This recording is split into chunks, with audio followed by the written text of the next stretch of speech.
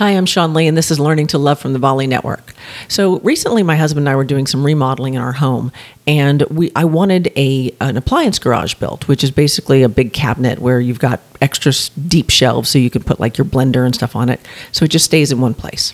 So this project to me seemed very simple. All we have to do is model a cabinet. Like, this does not seem that hard to me.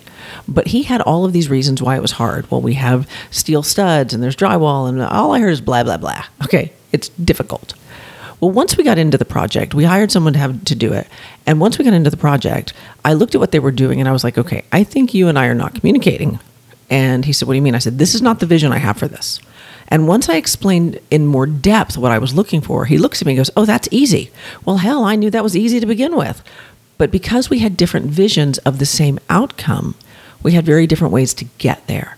And so as I sat there and I thought, well, I knew it was easy, and I got all in myself, I realized that really I had not done a very good job explaining what I meant. I thought he knew. I thought he shared the same vision. I have a degree in communications, and I thought this.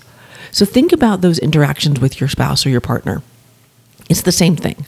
If I tell you to picture a red truck, whatever red truck you pictured, I guarantee it's not the same red truck I just pictured. So I want you to know that when you're telling someone what it is you want, two things matter: your words and your tone. Everything else, body language, all of that stuff, yeah, it's important. But you can say the same thing and not make an argument out of it. So I was frustrated. I was like, how could he not realize how easy this was? And I was all in my head. But I just sat there and I thought, all right, I have a belief that everything is fun and everything is funny. So I thought, all right, this is funny. And I just kind of laughed. And he looked at me, he's like, what are you laughing at? And I said, the amount of miscommunication you and I can have is astonishing.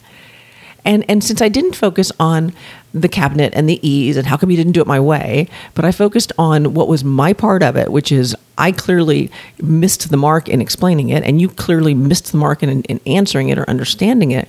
There was no conflict between us, right? Because we both recognized we had very different visions.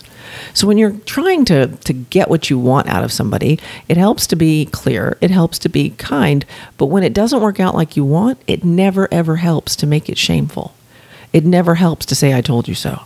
What you can do is find a common place of misunderstanding and own that from there in a gentle way, in a funny way. Because here's what I promise you about life. It is fun.